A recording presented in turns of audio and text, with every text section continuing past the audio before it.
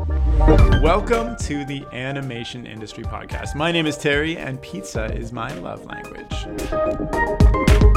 Today's chat is with animator, writer, producer, development executive, and currently the chief content officer at Ottawa-based Mercury Filmworks, Heath Kenny. His current role at Mercury sees him managing the development team and heading up their content strategy, but in the past he's worked on projects like Robot Boy, the Gorillaz music videos, and Naughty Toyland Detective. In our chat, he's going to share his journey from New Zealand to Canada, as well as exactly how to make the leap from maker to manager. But first, this episode is sponsored by my friends at Cloud Stop Motion, who've created possibly the easiest way to start animating from your phone, tablet, laptop, or desktop in seconds. Simply go to cloudstopmotion.com and click Start Animating. Their software works in any modern browser, and your files are instantly saved to the cloud. The best part is that they are completely free to use, up to 500 megabytes of storage, which is actually quite a lot. And they're especially useful if you're teaching a class, since you can create an organization account which comes with 2 gigabytes of free storage as standard and allows the creation of unlimited student groups and profiles, all of whose projects and work you can view for yourself from your admin account. Go to cloudstopmotion.com, and I've included a link to that in the description of this podcast, so check that out to see how easy it is to get started now. Okay, without further ado, let's jump in. Hi Heath, how are you? I'm very well, Terry. How are you? I'm very well as well. So you were just, heading up the Ottawa Animation Festival. How it was wrapping up the Ottawa Animation Festival that you did all by yourself? Don't tell Stephanie. She's going to be very upset. Yeah. So the festival itself was great. I mean, I love community events, especially animation community events, like things that support the community and help me, I would say, get to know my local community. And as a new resident of Canada, it's been great, that opportunity for me to connect with people and get to know them. And I think the pitch this thing for us as a company, but also me as an individual, has been a really great way for me to reach out and get to know the community that I'm now part of. Hey, I mean, that's kind of how we met last year through the Pitch This competition thing. Like, you were super great and supportive in that. And here we are talking later, and you're on my podcast. What's up? That's it. That's how it works. That's it. Community, festivals, podcast, talking. Anyways. Yeah. Well, that's totally it. That's totally it. Yeah, I'm super interested to hear kind of your backstory, because you came from New Zealand, where there isn't much of a animation scene, and you've moved your whole self to Canada very recently to pursue animation forever. So, like, tell me, how hard was it starting in a country that doesn't have a big industry, lots of networking opportunities, festivals, mentor? Like, how do you even start when you're in a place that doesn't have supportive industry? Yeah, well, it's a great question. I mean, I can't speak to what it's like now, because obviously that was like 100 years ago, because I'm obviously 200 years old. But it was like when I guess it was in the 1990s when I was there, and it was it was a different scene, and there wasn't much going on at all. Like, since obviously there's Lord of the Rings and Weta, and there's lots of CGI stuff happening out there, and there's more folks doing stuff there now than there ever was, kind of thing. But when I was starting out, there really wasn't much. So I remember when I was leaving school, I was told that animation wasn't a real job, and it's done in Asia, and it's not done there's no way I could do it in New Zealand. And, cartoons kind of magically appear on the screen, and like, who knows how they get made. So I did a whole other career path thing for 4 or 5 years after leaving leaving school. And then I sort of was encouraged when I was doing my apprenticeship as a cabinet maker, I was encouraged by my teacher to take a shot. He was like, well, it's now or never. You're young enough, just go for it. So so you're making cabinets for like 5 years, doing this apprenticeship, and you're like, woodworking cabinet teacher is like, listen, you're great at cabinets, but you can't stop talking about animation, so just go do it. Like, that's what? It. So you were like pretty at it. You were like talking about it all enough and trying it out that people were noticing. Yeah. No, I was like, it's kind of, I guess people call it a side hustle now, but it wasn't that organized or calculated. I was just kind of doing it because that's what I like to do. And so I was like, I was always drawing comic books and just trying to figure out how to do things. I think I even had a published comic book at one point for a surf magazine or something, and I was just kind of doing stuff all the time. And then yeah, and then I think his name was Andrew Pawson. It seems like so long ago now. Who was just a super nerd of like cabinet making and woodworking, and he just taught me so much stuff about process and how to understand, the correct way to go about manufacturing something, like whatever it is. So being super creative up front and then being super disciplined down the line as you went to executing on a wacky whimsical idea. And so he Sounds like taught a me more. pipeline already. That's it. He taught me more about creativity, I think, than I've ever learned from an animation school. Anyway, Oh, so then I wow. So went your animation schooling was cabinetry. pretty much. Pretty much. I mean, it's weird, but it's true. Anyway, so I went to animation school. I bit the bullet, sort of sold everything I owned, my car, my surfboards, everything, and I paid for my first year of animation school, which was terrifying. And I, burnt loads of bridges, and off I went because I was like, I had to make sure I couldn't turn around and come back because it was too easy to come back to the safety of what I knew. And so I was like, I need to jump in there, fully Wow. committed. And then, yeah, I went into animation school and it was terrifying. And I felt totally, you imagine coming from a construction site to going into an animation school is like such a culture shock for me. I was totally lost. It was probably more of a culture shock doing that, going from a small town of 20,000 people to an animation school in Auckland City, which is 1 million people. It's more of a culture shock doing that than it was going from Auckland to London. Wow. What? That's crazy. It's totally crazy. So you're already an adult working in the industry for years, and then you sold everything you had, burned your bridges on purpose so you couldn't go back. You're like, all of my eggs are in this one basket. Yep. And what was that like? What did it feel like to do that? Like like there's a moment where you're like, I have to sell everything I have to make this happen. Like I have to start fresh from everything I've built. I was totally absurd. I mean, I got into a huge argument with my father at the time. He was like, "There's no way you can do this. This is absurd." He was a carpenter, so there's no way he understood anything that was going on. And and also very physical man. He wasn't afraid of getting into it, as it were. And so he was just like, "This is not possible. You can't do this." And so it felt very much like a rebellious act, in Wow. every way you can think of. Wow. So like what gave you the confidence to go all in then? Because like you're going against your family, everything you've known, you're like starting fresh into the big unknown where you don't even know if you're going to succeed or fail. I think it was I don't know if it was confidence, to be honest. I think it was the fear of not doing it. I remember distinctly looking around and, apart from Andrew, who was my mentor at the time, which I didn't realize how much of a special man he was. But looking around, I was like, I don't want to be in this place and be stuck in this job, right? Yeah.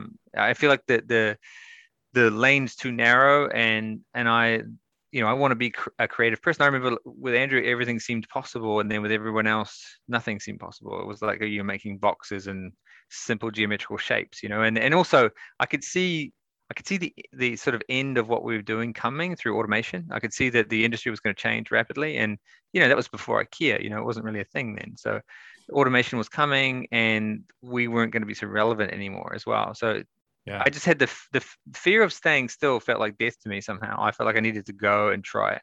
Wow, that makes a lot of sense. So, how does it feel now coming so far? You've done it all. You're in a totally different part of the world, complete opposite side of the world. You've done it all, animation, directing, etc. Like, how does it feel now that you just told me that you gave up everything at one point in your life and basically said, like, I have to start fresh and do this. And now you've done it. Like, how does that feel? Well, it feels like some things never change. That's how it feels. It feels like I think if you're looking for genuine growth, I think you have to step into those uncomfortable areas of your life. And I think that's the truth of it, is that it doesn't matter how long you've been doing it. We all have like work to do on ourselves, and I think that the most valuable stuff is when you step into those areas of where you're not comfortable and you need to grow and change, right? And so I think that if anything, it's given me the courage to do that stuff, Yeah, to totally. sort of look at something and say, okay, yeah, I'm afraid of that, or I'm nervous of that about that, or I'm apprehensive at least, and then kind of look at it and say, well, that's not a reason not to do it. Right. And you have this reference point in your mind that Yeah. you did it at one point when, the stakes were the highest. Have you ever felt that feeling again, where if you stay put, you're afraid to stay where you are and you have to push yourself to move on or move to somewhere else? Like, I know you've traveled to different countries and taken on different positions and whatnot. Has that feeling that you had back then in carpentry ever come back in animation? Yeah, I think as soon as you start to feel comfortable and like you've got some level of expertise, I think it sneaks in, right? It sneaks in, and then all of a sudden it's like, I'm feeling comfortable, confident, I know what I'm doing, and then change obviously is inevitable. And then we work in an industry that's constantly changing, and I think that you have to be ready to you have to be ready to move and make those changes, whether it's move geographically or move laterally within the same company you're in, or even just move internally with what you're comfortable doing. I think well, my personal point of view is you should embrace change and you should look for it. I know that's not everybody's, but I think that, you know, since I made a conscious choice to get involved in development specifically, and that you can't survive, I don't believe, in development unless you have a growth mindset and you're willing to change constantly and also constantly question what you believe. Well, okay, so I get that from like a theological standpoint, but what you just said in development, what from a practical standpoint, what do you mean? Do you have to change constantly and like believe in it? Well, like the world is changing, right, all the time around us, and what was acceptable once upon a time is not acceptable now. What the marketplace is looking for now is maybe not what it'll be looking for tomorrow. Because animation takes so long to develop or to produce, you have to be kind of looking ahead and seeking, opportunities to change and do things differently, and new voices, new stories to tell, and they don't look like anything that was here yesterday. And I think that's the thing that someone once said to me, was that, if we were to develop SpongeBob today, it would not look like SpongeBob. Yeah, totally. So like, what are, I guess, maybe like three things you do to constantly keep yourself on your toes? Like, I think you mentioned one where it's like, look for new creators or like voices or whatnot, like, that keep you going fresh. Yeah, definitely. Like, I think engaging with like a diverse group of like creative people, I think is one thing for sure. One thing I've learned through training as a facilitator is to embrace the critical voices. Like, don't shy away from those that have critical things to say. Like, that's actually a really informative piece of the puzzle. And I know that people talk about setting yourself up for success, and I think that is important. But I would say also set yourself up to fail safely. That's the other thing. Okay. One more question on this tangent. You said, say I'm like sitting in my job right now and I'm feeling really comfy and I'm feeling like I need a change. How would I go about doing that? Do I like specifically look for opportunities that I feel are uncomfortable? Do I wait for something to come my way? Am I like constantly on the hunt for like, I'm maybe like a senior animator, like I don't know where to go. Should I start trying to get into directing or management? Like how do I make sure that I'm evolving when I feel I'm ready? Yeah, okay, that's a great question, and I think that's a question that a lot of people can relate to. I think the thing I try and sort of share with everybody in terms of my personal experience is that I think it's good to have lofty goals, but I think you need pragmatic plans to go along with those lofty goals. So if we look Sounds at like a like, book, Lofty Goals and Pragmatic Plans. yeah, exactly, right. Like, Exactly. It's like a $3 self-help book. Anyway, so it's if you're looking at a large goal, right, which I think you should, and you should say, why not me, instead of like, that can't be me. You should say, well, why not me? And if it was me, how would I go about that? So then, look at your lofty goal, and then walk backwards to where you are today, and then concentrate on the next first step. It's like, okay, and that plan I just mapped out. What is the first step? So maybe the first step is going to see my supervisor and asking for a performance review, or maybe it is literally asking for what I want. Maybe it's like setting up a meeting to ask for it, right? But whatever that first step is, you need some steps. You need some first steps, and then I think the idea is like, see every step like a learning mission. I'm seeking information. So what I want to do is, if the response is, well, you can't be a director today because you're a background designer, and it's like, okay, but if I was to be a director, what would I need to do? yeah. What are the skills I'm missing? What do I need to do? For example, there was a background designer that I worked with on Robot Boy season 2, and he subsequently worked with me on a bunch of different things. And uh, he said to me, "I want to be a director." And I said, "Well, because you come from a background, you have really strong layout skills. Like you can really like compose a shot very, very well." I said, "What you're missing is, character posing and ability to draw characters." I said, "Because if you can do that, then you can start storyboarding. And if you can start storyboarding, you can start telling stories. And if you can start telling stories, then you're starting to become a director. So how about we step it back like that? And then let's start with the first step." And I gave him a whole bunch of books, and he took them all, photocopied them, started working on character posing, and kept sharing it with me. And then I got him his first storyboarding gig, where he worked as a fixer, like someone doing basically cleans and fixing on and punch ups on storyboard sequences. And then he got his first storyboard to do on a show that he was actually supervising the background. So I asked the production manager if they could give him a board with some extra time, and he'll do it in parallel with what he's currently doing as a layout supervisor, because he could do that stuff with his eyes closed, but he could not do the other stuff. So he had a little bit extra time to work on it slowly during the sort of series schedule. But he got to complete his first 11-minute board, and then he learned a lot from doing that. And, long story short, he got to direct his first short development episode, like teaser thing, with me. And then he actually directed his first show, which was for Gaumont. It was called Belle and Sebastian. And his name is Lionel Francois. And he's top man. What an incredible story. Podcast over. I feel like I feel like that's a great case study example if I ever heard one. That's amazing. And but there's tons of them. There's tons of them like that. And for me it's about like breaking it down into a like, okay, what are the pragmatic steps, and are you willing to do that? Totally. I think the willingness is key, because like, for instance, maybe this is like maybe an uncomfortable thing, but maybe he had to take a step down in pay to take a storyboard fixer role when he knew it was on path to becoming this thing. I'm not saying he did, but to become this thing that he actually wanted down the road. When I think that some people aren't willing to take risks like that to get where they go. Totally.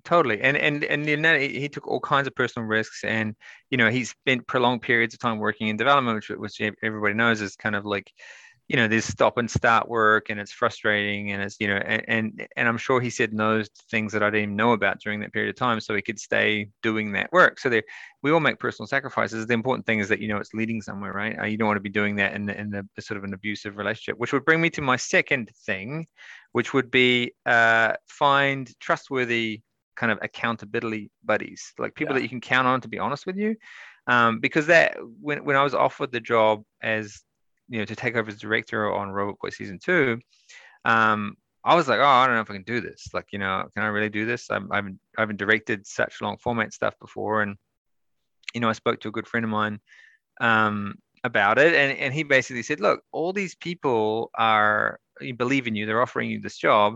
If you don't believe in yourself, at least trust them that they see something in you, and give yourself the chance. Yeah, totally. That's really good advice. And it's like, imposter syndrome is such a big thing in animators' mindsets and my mindset, et cetera. But it's like kind of good to have that in mind. Somebody else is trusting me. Let's see what happens. I'll do my best. Yeah, exactly. And I think as a manager, I think a lot of people need to realize that they have that power to empower and embolden somebody just by showing them support, showing, I believe in you. Even if you don't, I do. I believe in you. You can do this. Nice, cool.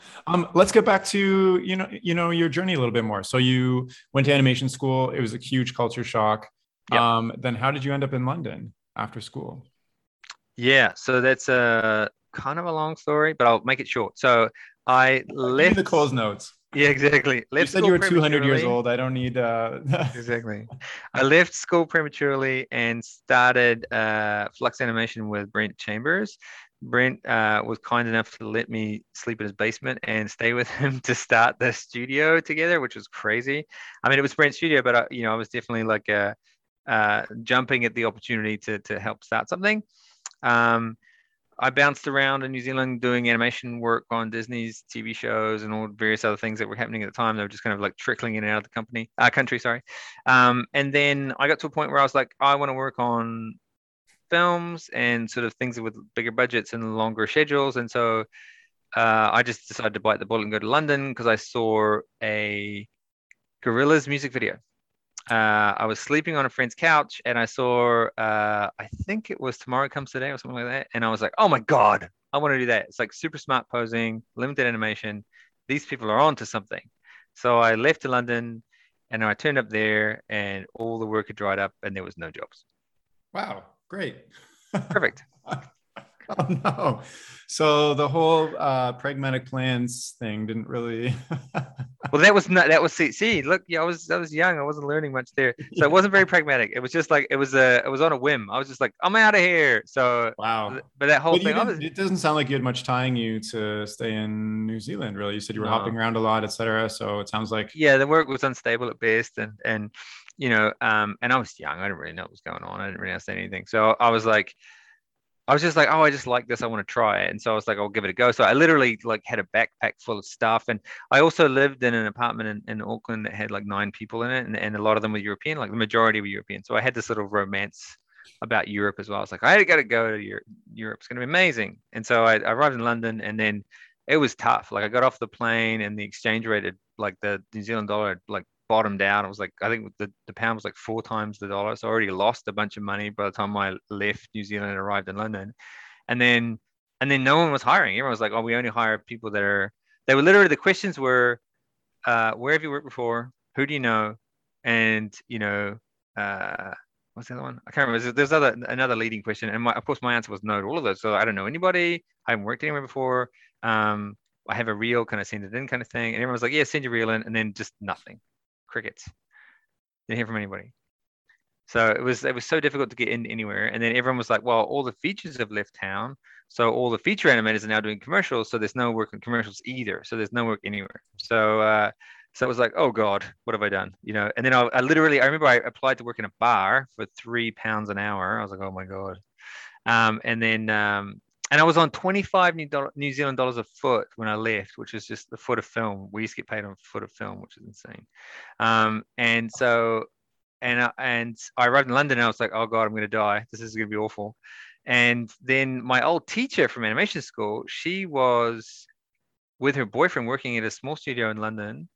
And she said to me, hey, we're just leaving for Berlin. They haven't had time to look for anybody. Just go in there now. And I was like, okay, I'm going to do it. So I called them and convinced them that I was just around the corner, which I wasn't at all. And then I crossed London to get there and to take my reel in personally because I realized that no one was looking at them if you sent them in. And then, yeah, long story short, Phil Valentine hired me at Espresso Animation and it changed my life. Wow, that's incredible. I mean, like maybe you got to London a little bit early. You could have showed up a few weeks later and still got the same opportunity. But if you didn't go on that whim, then we wouldn't be talking here. Well, we may be talking just in a different capacity. Totally. But I think that ultimately I think that's the big learning for me in all this, even though it was irresponsible. I didn't really have a plan, all that kind of stuff. I certainly didn't do enough research, but the truth of it is if you wait for the perfect sort of wave to come your way, if you sit on the beach and wait for the perfect wave, by the time you paddle out there to wherever the wave is, you'll have missed it. You've missed it. You're too late. You've got to be out there swimming around in the muck with everybody else for opportunities to come. And if you don't take that risk of failure, then nothing will ever happen. Totally. Wow. That's getting my wheels turning. That's interesting. So, okay. So you're in London for a while. How did you get to, give me the Coles Notes of how that went and how you came to Canada and how you moved. Yeah. Quick, I guess, milestones would be I worked for Espresso for many, many years. Phil gave me loads of opportunities. I got to shoot some live action in LA, travel around a bit. One of those trips I was in, where was I? I was in San Francisco and I met Robert Valley, who introduced me to Pete Candelan, who was directing Gorillaz at the time. And he said, hey, what are you doing? I said, I live in London. He said, me too. What are you doing on Monday? I said, nothing. He said, come into the office. I came to the office, started working on Gorillaz, spent a year on Gorillaz. During a gap between music videos, a friend of mine, Charlie Bean, gave me an opportunity to do a board on Robot Boy. which was being done in Paris. Then he left after season 1 and said, "We need a director. Would you be interested in coming over and working with Bob Camp?" I was like, "Great, let's do that. I want to learn about TV." So I came over and worked on that show, which led to me getting my job at Alphanim as a creative director, where I set up my first development studio. And then that was bought by Gaumont, where I became executive producer and I think creative VP or something. And then that's where I expanded the development studio and got to do a co-production with Mercury Filmworks in Canada called Atomic Puppet. And it was thanks to that co-production that I met Chantal Ling and Clint Eland, which led to me getting the current job that I have at Mercury Filmworks, Chief Content Officer. What a ride. What a crazy ride. It's a bit weird when you say it like that. 10 years in the making and it's like 30 seconds to explain. It's completely so okay. So tell me what a chief content officer does. And is that a typical role at a lot of studios?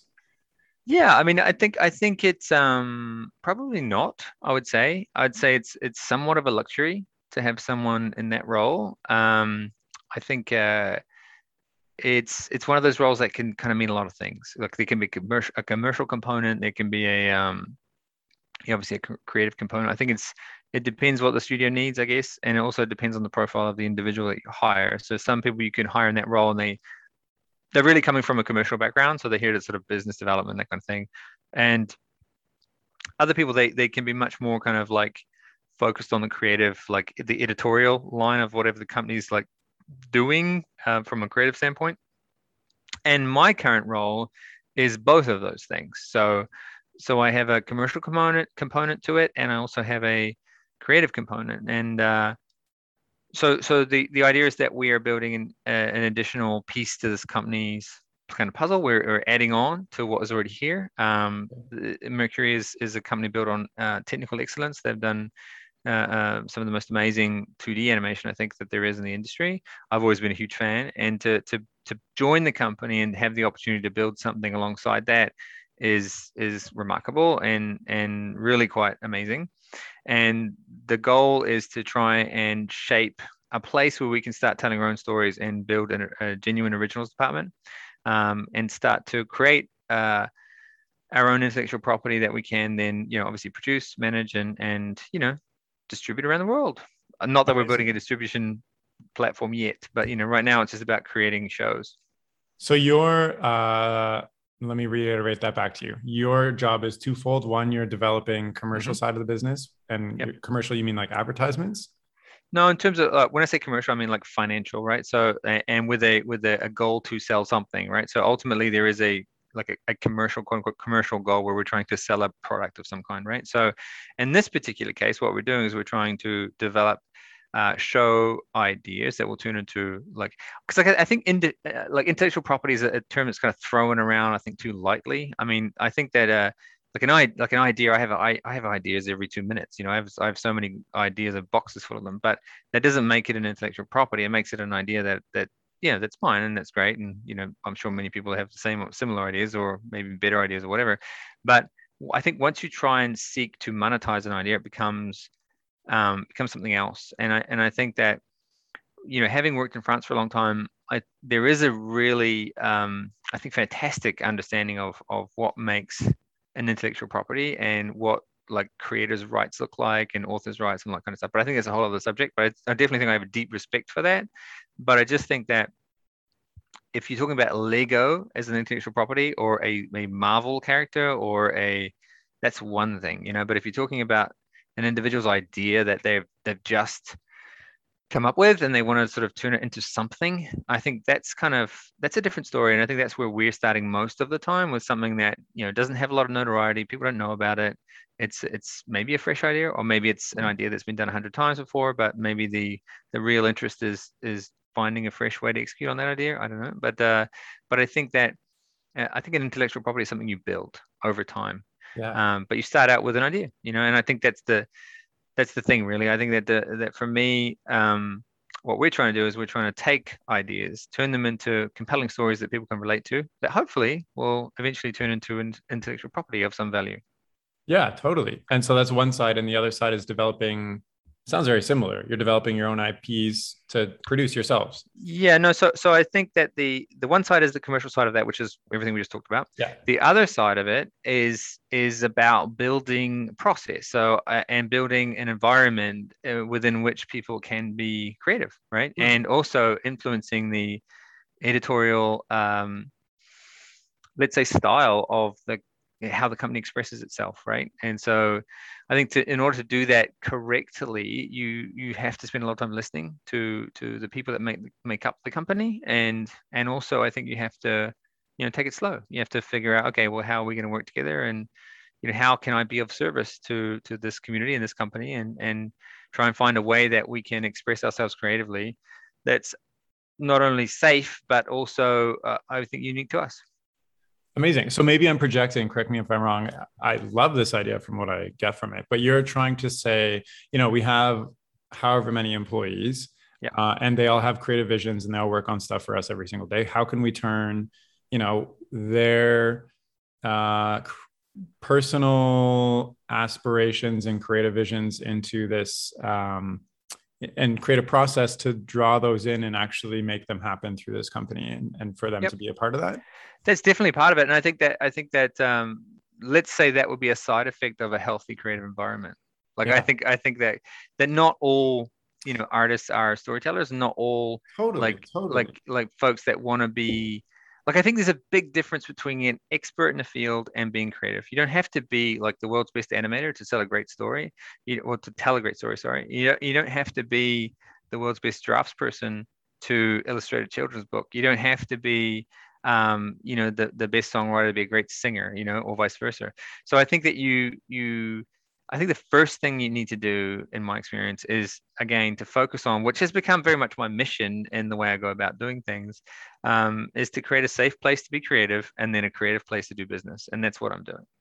So are there any other examples of studios you can think of that have a well-oiled machine revolving around this I mean, concept? honestly, I don't really know many, but again, I haven't really worked in that many studios, like outside of well, because I spent so much time at Gilmore, Totally, right? because So like, I've talked to quite a number of studios through this podcast, and I'm like doing research all the time. And this sounds amazing. Like, there's like a typical like studio owner wants to develop their own IP, and right. they like they do, and they get everybody at the studio to do that. Or there's a studio that buys IPs from other creators, and then, et cetera. But I love this like kind of homegrown, like create from within kind of atmosphere. How do you, okay, so maybe this segues into something I want to talk about, which you recently did and recently released on YouTube, and I've watched them and they're amazing.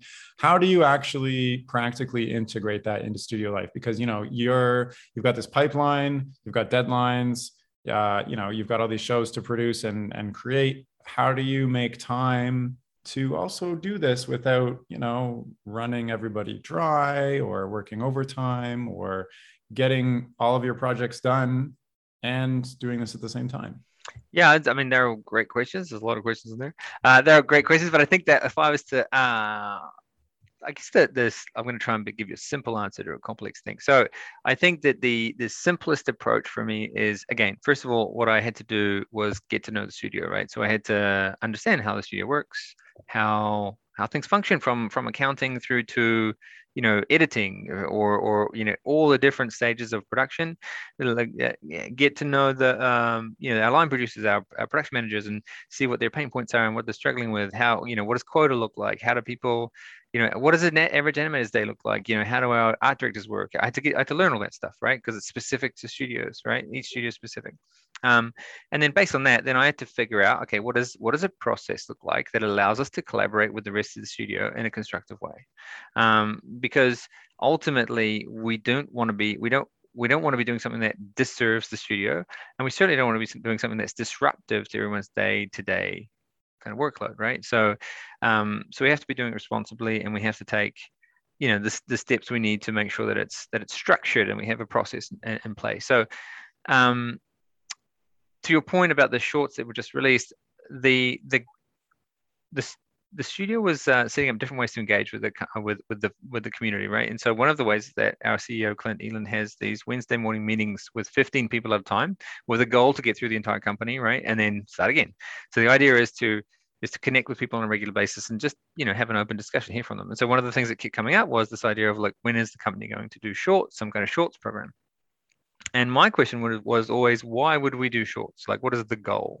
I think that has to be super clear, because if it's some kind of prestige thing or a money making exercise or whatever it is, then it becomes a whole other managerial challenge, right? Like if it's like the Pixar shorts or the Disney shorts, where it's like it's this huge budget and it's like, requires its own production team and it requires all kinds of other things, then that's one, case in point. But then there's different, I know Titmouse do a 30-second animation thing on Fridays, I think. I'm not quite sure how it works, but I know they do something, and there's lots of studios that do different things. So my question was just like, what was that? What would ours look like, and what would be the point of it? And so I just looked at it from a point of view of like, okay, if I was animating here, like I used to animate on Disney shows back in the day, I think it's that the monotony of the sort of Groundhog Day effect of animating anything, like, because animation is long and it takes a long time, and every day starts to look the same and you're working away. And so I was like, well, we should offer something where people get to take a break, where they get to take a mental break, they get to take a break where they can just make something for themselves, and we don't own it. It's nothing to do with us. We're just providing the space for them to be able to do that. So what would the cadence look like for that? What would the scope of work look like, and how would we manage it? And that was our focus. And then the idea was to create an opportunity for people to take some time during work hours, during office hours, where they could focus on something that they wanted to make. Of course, one of the biggest errors that I think we all make when we start anything is we underestimate the amount of work, and we're overly optimistic. So I think the first round, I think one of the biggest takeaways for everyone is like, do something simple. And I think everyone tried to do something way more complex than perhaps they should have. We obviously jumped in and see if we could help to get them through it. The most important thing that came out of it is that they've all made something, and they all felt what it feels like to have that weight, the weight of making something, the weight of telling a story, the weight of trying to do something. So it comes back to that idea of creating a safe place for people to experiment, to try things out, to see how it feels. And then ultimately, if out of that, someone stands up and says, hey, I love that. It feels like this is what I've always wanted to do, and I want to do more of it. Well, then we start to identify those that can become the storytellers that we are developing things moving forward. But again, it's not like it's some kind of like, okay, if I do this, then this will lead to this, and then this will lead to that, and then this, it's not that easy, and it's not that linear. But I do think you just have to create a lot of different opportunities in the company where people can reveal themselves as like, okay, I'm ready. I want to take this opportunity, and then it's up to you to create those opportunities. Nice. So this is amazing, and I love this, and I love that Mercury is also allowing this to happen and wants this to happen. How many people ended up participating? Like percentage wise, like 10%, 100%, like did everybody jump on this? So we opened it up to the studio. I don't know exactly how many submissions we got, but we I think it was like 15. So 15 submissions, maybe a little bit more. But it was lots of different varying types of submissions, and then out of that we were aiming to select 5, right? So we want to do 5 at a time. But then of course those folks knew the votes that weren't accepted, they knew that there was going to be another round coming up in October. So the folks that didn't get accepted, they weren't working on the accepted ones? They were? No. Okay, so they're just like, sorry, you didn't... It's an individual shorts program, yeah. So sorry, you didn't make it this time round. There's going to be another selection, but there's varying reasons as well why people may not have been selected, because that's the other thing, is that we're trying to collaborate with the rest of the studio. So we always reach out to the production manager as well to see, like, how are things going on your deliveries? Would this be disruptive if we took this person out for these number of days, whatever it is? And they came to work with us for a while and did the short thing. And so sometimes it's like, oh, you know what?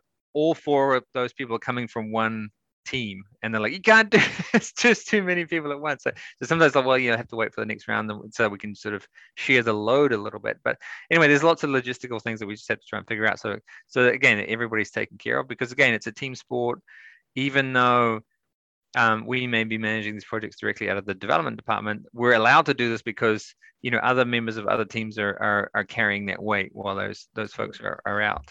So you had 5 this round, and now that you've finished this, is this something that's going to be integrated forever, or test again, or like, what is the ultimate, if you could turn this into anything that you wanted based on the result you wanted, what would this be and look like? Yeah, so I mean, the feedback we've been getting is that people want to do more. Everyone found it quite difficult, quite challenging. I think that we need to keep reinforcing different skill sets in the studio so that people can do this kind of thing. We've reinvented our training program as well, which we're about to sort of roll out probably in January. Actually, we're doing our first iteration in November, but we'll tweak it and it will come out in January.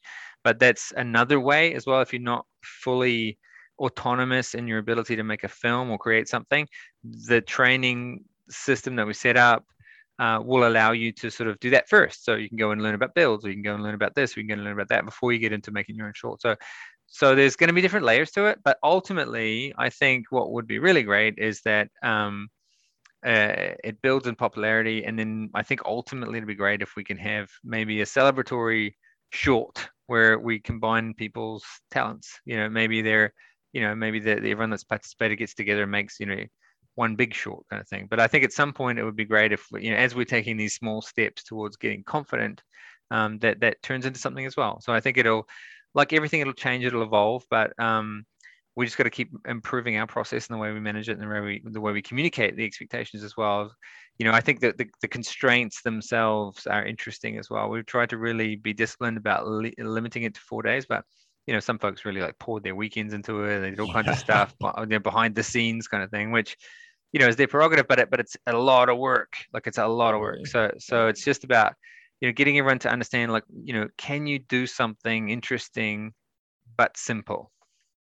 Right. So your idea of also incorporating this is kind of to build up a different kind of atmosphere within the studio itself to that would draw into those IPs and the development of things. Well, again, if it's one thing to do a short or something like this, but it's another thing to then find yourself running a show, or because ultimately we would like our storytellers to be able to run their own shows and to lead from the front, right, kind of thing. But I think it's unfair just to throw someone in there, because it's pretty intense. It's an intense environment where you're getting questions every hour from all kinds of people. You've got to deal with networks. There's all kinds of like layers of like communication skills that perhaps you don't have yet and you need to learn. When I talk about me coming from a construction site and ending up in an animation studio, I literally did not have the vocabulary to communicate with people. I just, I came from a monosyllabic construction site. It's like we're not exactly expressing ourselves in complex ways, and there's 5 words we use.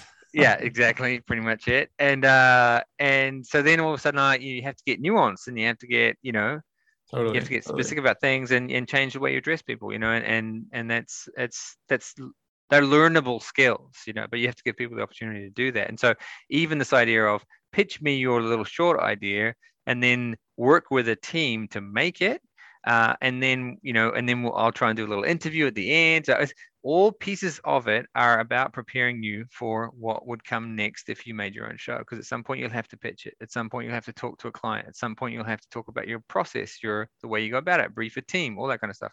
These are soft skills that we don't get taught. Totally. I love this. It's almost like, I'm maybe like a biz dev person and I never, ever get to dive into this world. And even when I'm at home trying to do it myself, I don't know where to start, or like, I don't know these things, but like coming into work and working with the other teammates and consulting with people with a specific directive and having company time to do that is amazing. I love that. So like, would a giant success for you, it sounds like, one of these creators ends up pitching and like show running, or just kind of spanning outside of their territory from this project? Not even, to be honest. I feel like if someone comes out of this and they feel energized, they feel re-energized about their job, maybe, or even just to get back onto that webcomic they've been doing, or they get that boost again. It was like, oh, that thing I put down, I haven't looked at it again. Like, that's a success for me, right? Like, if we get someone to pitch us, like, quote unquote, pitch a show thing or whatever, then that's great too, but that's not the goal. The goal, that, like, again, this is about retaining people, not rights. This is about building a culture of empathy as well, for people to understand each other. Like, the way I saw that team bonding and the way I saw that group that was making those first shorts supporting each other, like, that's a win for me. Like, that's huge. It's just huge. I love that. So tell me a little bit more about why you are pursuing this, because, you started off as an animator, a creator making things, and now you're more of management and building other people up. So when did that change happen? How? And, What are your aspirations for taking this path? Yeah, so I mean, it happened incrementally, like as I think for everybody, but like the first step was going through that experience on Robot Boy, and then just thinking to myself afterwards, hang on, there's things I don't understand about this.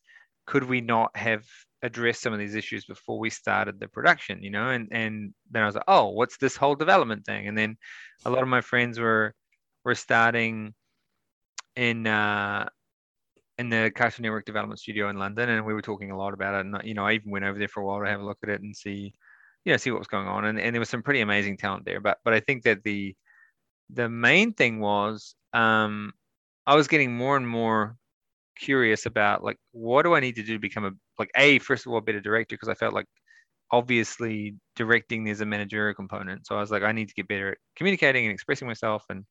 But then when I got into development and I discovered the whole writing aspect of it in an in-depth way, because I dabbled a bit with it with the writers on Robot Boy, and interestingly enough, they've both gone on to do pretty amazing things.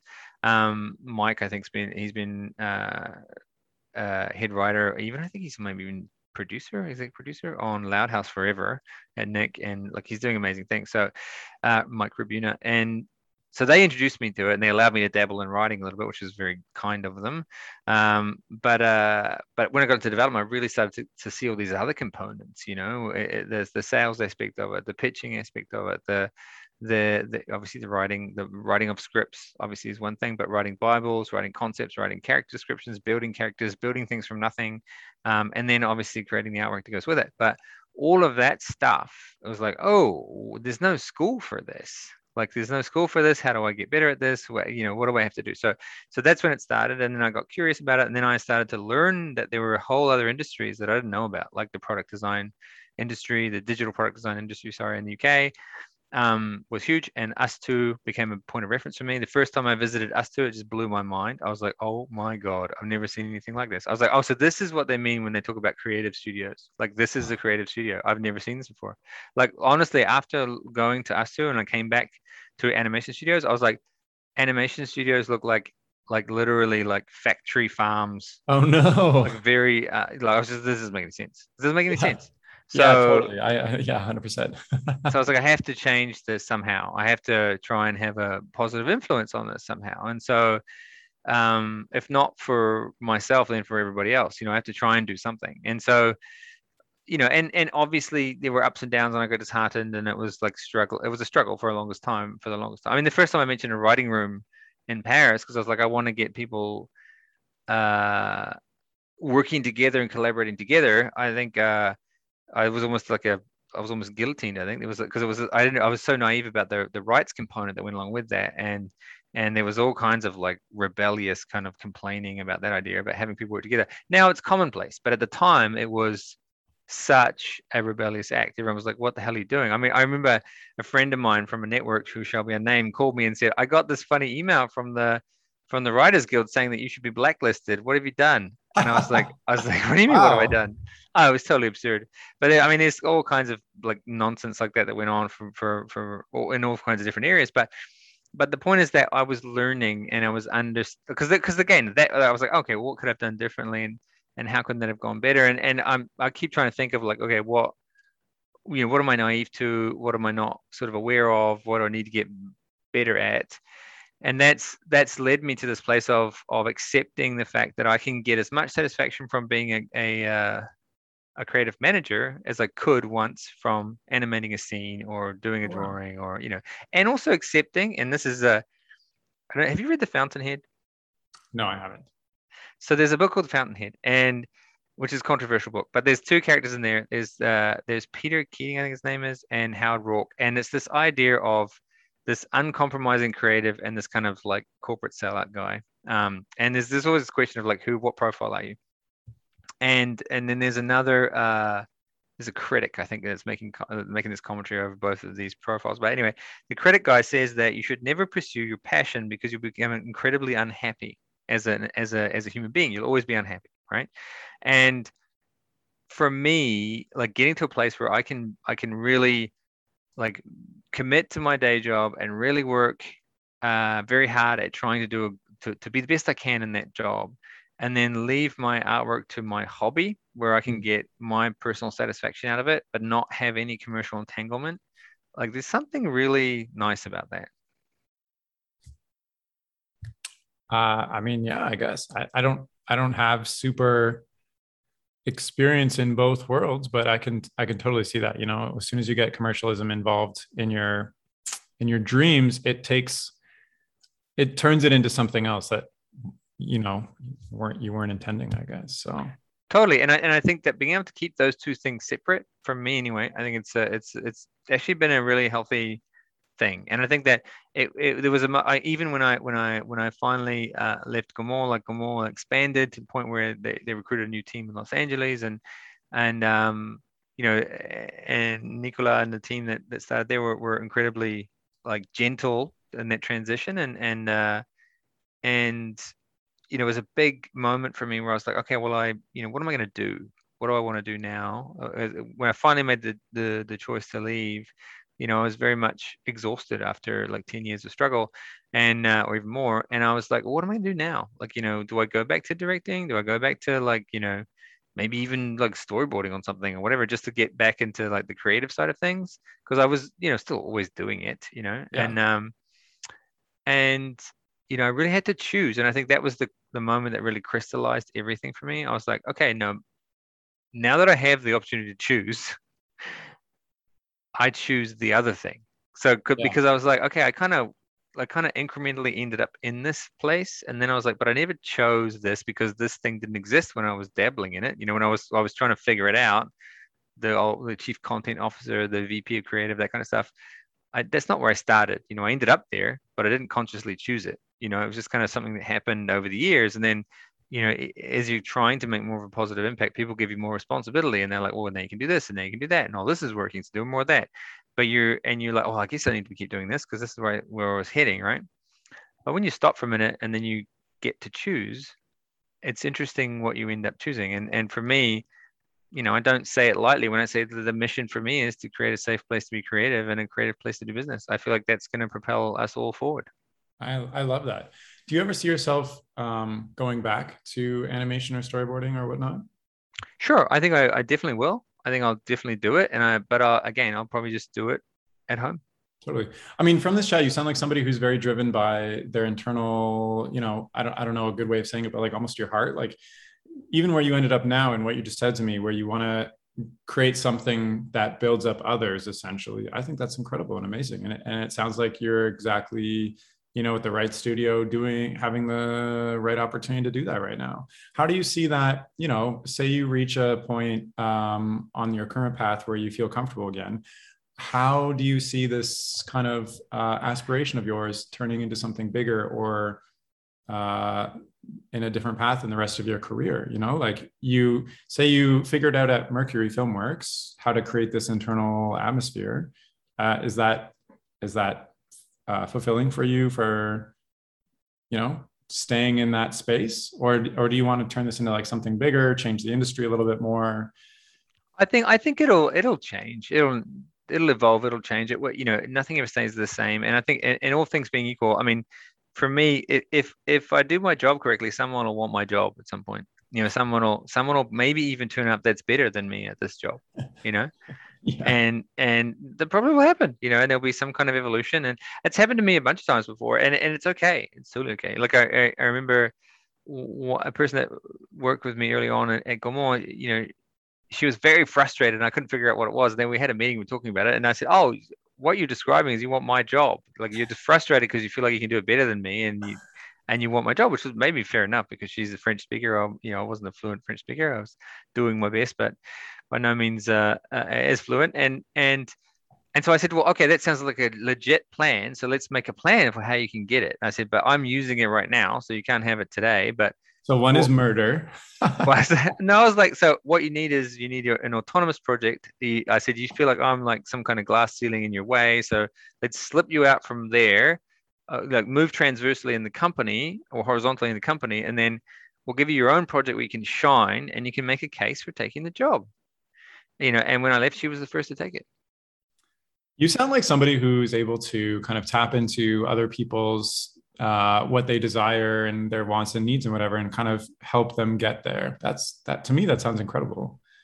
Well, I just, I think people have done it from me over the years, and kind of shown me, back to like come full circle back to that apprenticeship. Like Andrew, he did it for me, and maybe that's where, maybe that's where all this comes from. Or I just felt like he did such an incredible service for me that and also I think it's not completely altruist, and it's not an altruistic thing because it also it's I think it's really, really rewarding. You get so much out of it. Like it's addictive. You get so much out of seeing people shine and grow and succeed, and you're just like, I mean, it's not like you they don't need to call it out or whatever, but you're just there like watching it, and you're like, oh man, that's amazing. It just totally came together. The thing we were trying to do, it's come together, and then it's, I don't know, it's going to sound a little bit like romantic, I guess, but it's just that whole thing of like maybe not everything's wrong in the world when that kind of happens. It's like, okay, well, you know what? It's pretty cool.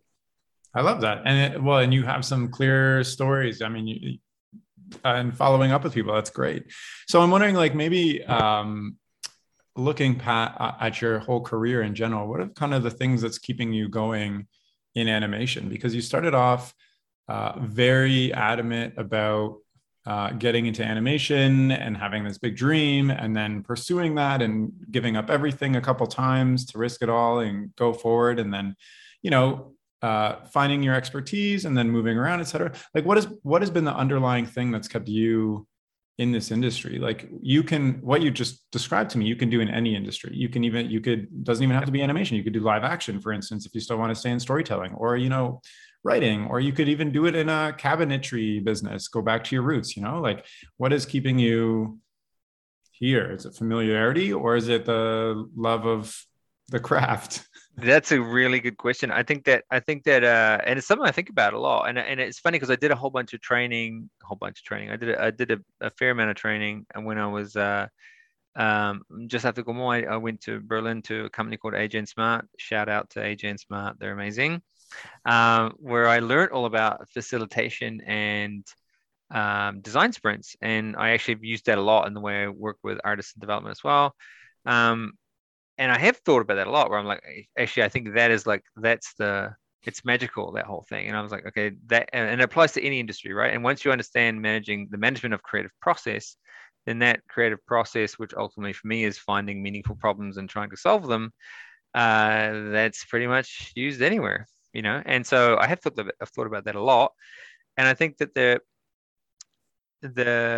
answer is simply I love animation. I think it's a still somewhat young art form, which is, it's growing, I think, at an accelerated rate now, thanks to the S4 boom and the realization that you can tell all kinds of stories with animation and not just like children's stories. So it's definitely growing now more than it ever has, but it's still a young art form, and there's so much to be done. And as technology grows, I think the stories we can tell will continue to evolve. So there's that for sure. But then I think the other thing is that it takes a certain kind of person, like you, like meeting people like you. For me, it's so fulfilling. Like I love to meet interesting people that, they genuinely like move me. Like it's something that makes me feel connected to the world, and I that's something I love about it, is the people. Amazing. Yeah, totally. And I feel like animators are kind of unique people of Totally. many other industries, because there's a lot of they're doing it from the heart, everybody has a place in their childhood where they saw the magic and they wanted to tell their own stories, and animation is like a really amazing medium that allows people to do that. That doesn't exist in, there's live action, there's stories and stuff, but animation somehow, you can bring your imagination and make it come to life. Amazing. I don't want to take your whole day. I've super enjoyed chatting with you, but I'm wondering, as we're wrapping up, is there anything that you wanted to share for those listening to what we've been talking about? I guess the one thing is that if you feel stuck, totally. if you feel stuck, just try and ask yourself, a couple of simple questions, like what would it look like if it was simple? The other question to ask yourself is, what can I do with what I have, not what I wish I had? And then lastly, ask yourself, why not me? Why not now? The last one specifically is what really helped drive me into animation myself. I was like, why can't I be part of this industry? Like I see other people and like, what do they have that I don't? I don't know. It's just they're doing it and I'm not. The second question about what can I do with what I have, not I wish I had, is that more about doing like a realistic assessment of my current opportunities and skills instead of being like, if only I was really good at storyboarding, I'd be able to do this versus like I'm a viz dev artist. Yeah, exactly. And I think also a lot of people like they're feeding into Instagram and other kind of platforms like that are just feeding, they're feeding into like the best of the best of the best that maybe took 10 years to get there or whatever it is. And they're saying, oh, I can't do this thing because I don't have that, or I can't make this film, I can't tell the story because I need to get better at viz dev. So I'll do a schoolism course, and then I'll wait another 3 years, and then I'll have another look at it. And I can't do this other thing because I need this thing. And now the technology's changed. There's new software I have to learn, and so I can't do that. And so you could do that forever, right? And as soon as you begin, you're already behind. Like right. And I think at some point you just have to get started with whatever it is you have, and whether it's plastic cups, stop motion plastic cups in a hotel room like I did once, or whatever it is, just get in and make something. Just make something, and then I guarantee you will learn a ton from doing that. I think everybody should watch a plastic cup hotel room, and I'm gonna include a link to it. I think that's great. Terrifyingly embarrassing, but it was funny. No, it's exactly a testament to what you just said. Like you're in a situation, and for those that don't know, you made a stop motion animation using plastic cups. Where you drew the faces on the cups for the expressions, and because you were traveling around a lot at the time, you got the Uber drivers to do the voices. So you literally said like, what do I have access to in these hotel rooms or whatever I am to make an animation? And you like did it. And I think it's incredible. And you can watch this silly animation and be like, oh my goodness, the voices are actually pretty funny, and like the animation is pretty good, and like it's hilarious. Yeah, I mean, it was an interesting experiment, but I think it was having done that experiment as well. It did prove to myself that what, if I keep asking myself the question of what does it look like if it's simple, and and I download Vine and I do these little stop motion things with cups and roll up paper faces inside them. Okay, it looks kind of shitty, but it gets the point across, right? And then you're just trying to demonstrate something that maybe you can do in a much more sophisticated way after you've finished it and you've figured out a whole bunch of stuff about the story, about whatever it is. And for me, it's the principle of when we're pitching something as well. I was like, let's pull it together quickly and tell the story, and then we'll iterate, right? We'll figure out what worked, what didn't work, and we iterate. Totally. I love it. And so final words are those 3 questions to ask yourself if you feel stuck. Anything else you want to end on? No, just thanks so much for having me. I mean, I think your story is incredible. I don't know if anyone's interviewed you, but they should. Big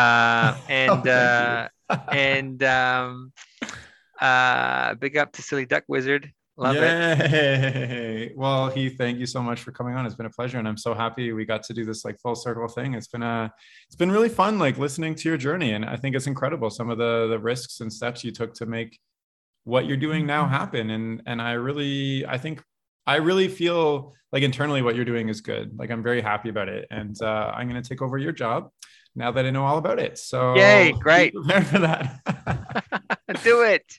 All right, thanks, Heath. And if you're listening and you want to get in touch or reach out to Heath or follow his work, we agreed ahead of time that we were going to just say that you should step out of your door and like yell his name, because he's everywhere. But just look him up on the internet. Just type in Heath Kenny and you'll find him. And other than that, check out the description of this video for the link to the paper or the plastic cup animation that he made. Check that out. And that's all for now. Thank you so much for listening. Okay, bye.